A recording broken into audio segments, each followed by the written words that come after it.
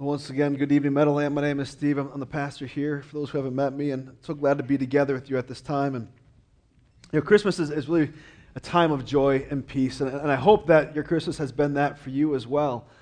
We spent the morning and the afternoon at my mom's house with our girls, and they had some presents there that they were opening up. And my youngest, my 2-year-old, was so excited. She was just filled with joy to be opening up gifts, so much so that she would get a piece of wrapping paper and rip it off and be the smallest little piece, and she would chuck it and then grab another one and rip it off, and piece by piece she finally got this box open. It was that typical Amazon box you're probably used to seeing on people's doorsteps. She looks at it, she says, "Oh, cool!" Sets it down and goes to get another present. I mean, she was just overjoyed by receiving the box. I mean, it should make Christmas very easy next year. We'll just get an assortment of boxes with different flaps and folds. But hopefully Christmas has been a time of joy, a time of peace for you. I know for some of us that may not be the case. That may be a battle, it may be a struggle to get to that place of being found in joy and in peace. Maybe this is your first Christmas after the loss of a loved one. And when you come together with family, there's that empty seat, or there's that empty tradition that they're not there to do anymore. They'd always be the one who would read the Christmas story. They're always the one who would say grace. You're reminded of that. That's hard. Maybe you've had a year of trials. Maybe you've had a bout with sickness. Maybe there's been some significant loss in your life this year. And to come to this place of joy and peace is a real struggle for you. If you're in that place, I want you to know that there is hope in Jesus. There is hope for life everlasting. There is hope for purpose and reason in your life. There is hope to be accepted by God as holy and righteous. There is hope for joy and a hope for peace. We're going to be looking at Romans chapter 15 just briefly here. And this is probably an uncommon passage for a candlelight Christmas Eve service. But stick with me here. I think hopefully it will be a blessing to you as we kind of read from Romans 15 and just look at it a little bit closer. But see, Romans is basically the Apostle Paul's book on theology. He's just walking through, here's what it means, here's the gospel, the good news of Jesus, basically that we've all sinned, we've all messed up in some way that separates us from God. Jesus came, lived a perfect, sinless life, died on the cross as payment for our sins, so that when we place our faith in Him, this free gift is offered to us by grace. And so when we place our faith in Him and say, Jesus, I believe you are my Lord, and I believe that you are my Savior, the leader of my life and the forgiver of my sins, that we are forgiven and we are washed clean of any sin, any mistake that we've ever made, ever will make, as we trust in Jesus for forgiveness. That's the good news, and Paul walks through that throughout the book of Romans. He walks through, here's how we then go and live in that reality. That should change us as we've been forgiven by God and shown such grace. And we have an opportunity to be together with God in relationship with Him through Jesus. That should change how we live, and Paul walks through that through Romans as well. And he gets to this place where he's talking about, here's how we live together in relationship with one another as brothers and sisters in Christ. And that kind of takes us here to Romans chapter 15. If you want to follow along, you can use the Bibles in the seats in front of you. It'll be on the screen as well. If you need a Bible, take one and call it your own, or bring one as a gift. If you last minute shopping, grab a Bible and give that to someone. We would love to see the Word of God get in front of people as much as possible. Feel free to go digital too and turn on your Bible. There's Wi-Fi in the building for that. Romans 15, let's begin in verse 4. For whatever was written in the former days was written for our instruction, that through endurance and through the encouragement of the Scriptures we might have hope. May the God of endurance and encouragement grant you to live in such harmony with one another, in accord with Christ Jesus, that together you may with one voice glorify the God and Father of our Lord Jesus Christ.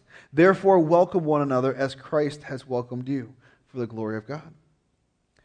For I tell you that Christ became a servant to the circumcised, referring to basically the Jews. So Christ became a servant to the Jews to show God's truthfulness, in order to confirm the promises given to the patriarchs, who have been their forefathers, who have been the Israelites. And in order that the Gentiles, any non-Jew, in order that everyone else, in essence, might glorify God for His mercy, as it is written, therefore I will praise you among the Gentiles and sing to you to your name. And again it is said, rejoice, O Gentiles, with His people. And again, praise the Lord, all you Gentiles, and let all the peoples extol Him. And again, Isaiah says, the root of Jesse will come, even he who arises to rule the Gentiles. In him will the Gentiles hope. hope. May the God of hope fill you with all joy and peace in believing, so that by the power of the Holy Spirit you may abound in hope. In this little chunk of Romans right here, we kind of are bookended by hope. We begin in verse 4, the sense of hope from the encouragement of the Scriptures. Hope that's found in the encouragement of the Scriptures. What is that talking about? Well, see, we can celebrate what God has already done as it's recorded in God's Word. We can read about the story of the patriarchs, the founding fathers, back to Abraham, where God said, I'll make a nation out of you. We get the nation of Israel and how God interacted with his people and what he did in their lives. We can read those stories. We can see here's what God has done, and we can celebrate that. We can be encouraged and find a hope for joy and peace because we see how God worked joy and peace for other people. We can read their story. We can celebrate that. We can celebrate the virgin birth as a sign of God's faithfulness. He made these promises to those who have come before us to give them a Messiah, and he gives them a Messiah. And we see throughout the second half of the passage I read, the sense of it's not just for the Jews, but for all people, for the Gentiles as well. And so our response to what's already been done, to what God has already done, our response to the first advent, which means coming, the first coming of Jesus, where he came as an infant, which we already kind of sang through those songs and read that story. Our response to that should be one of celebration. And through that celebration should call us to a place of hope. And then we see on the other half of that verse, hope in the promises made by God. So we find hope in the promises he's already fulfilled. We can also have hope in the promises that he's made. And through Jesus, God fulfills his promise to the Jews and to all people. We can anticipate the return of Jesus. So we can celebrate his first coming, and we can anticipate eagerly his second. 1 Thessalonians 4 gives us a glimpse of what that's going to be like, beginning in verse 13. But we do not want you to be uninformed, brothers, about those who are asleep, and this is referring to those who have already died, that you may not grieve as others who do not have hope. For since we believe that Jesus died and rose again, even so through Jesus, God will bring with him those who have fallen asleep. For this we declare to you by a word from the Lord, that we who are alive, who are left until the coming of the Lord, will not precede those who have fallen asleep. Again, to those who have already died. For the Lord himself will descend from heaven with a cry of command, with the voice of an archangel, and with the sound of the trumpet of God, and the dead in Christ will rise first.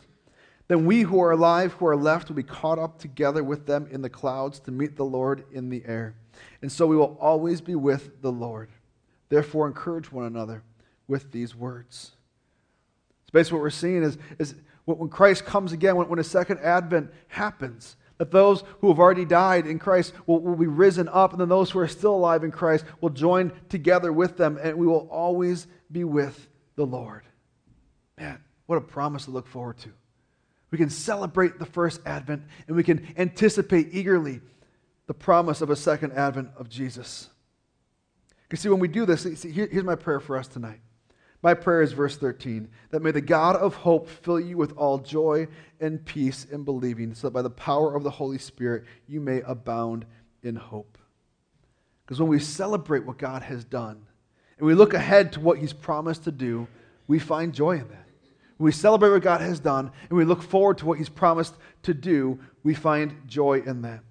See, so many times we allow the voice of our feelings to speak louder than the voice of what we know to be true. Let me give you an example of that. You're walking through the store, and all of a sudden, someone bumps into you, and maybe you're in one of those moods that day, or you're having a rough day.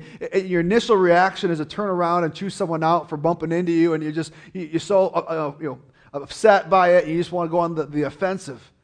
And you turn around, all of a sudden you see it's a mom who's got her hands full of two kids and trying to get all the groceries together, and all of a sudden your heart changes.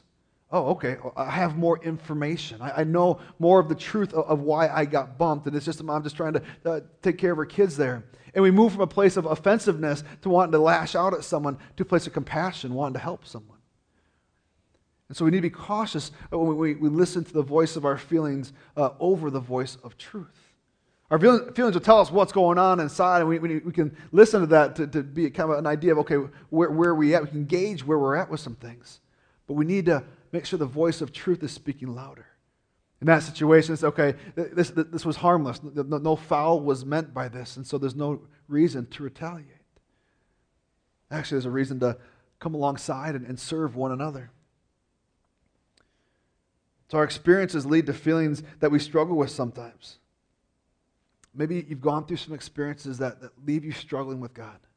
Because you think about, how can there be a good, loving God when I think about the things that I've gone through, when I think about the things I've experienced, the trials I've had to endure, the loss I've seen. You think, well, how can there be joy in that? Well, because as we struggle through those feelings, and I think it's an appropriate way to look at it, and that's okay to struggle through those feelings. It's okay to go to God and say, God, I'm angry about this, I'm hurt by this, I'm not sure what to do with this.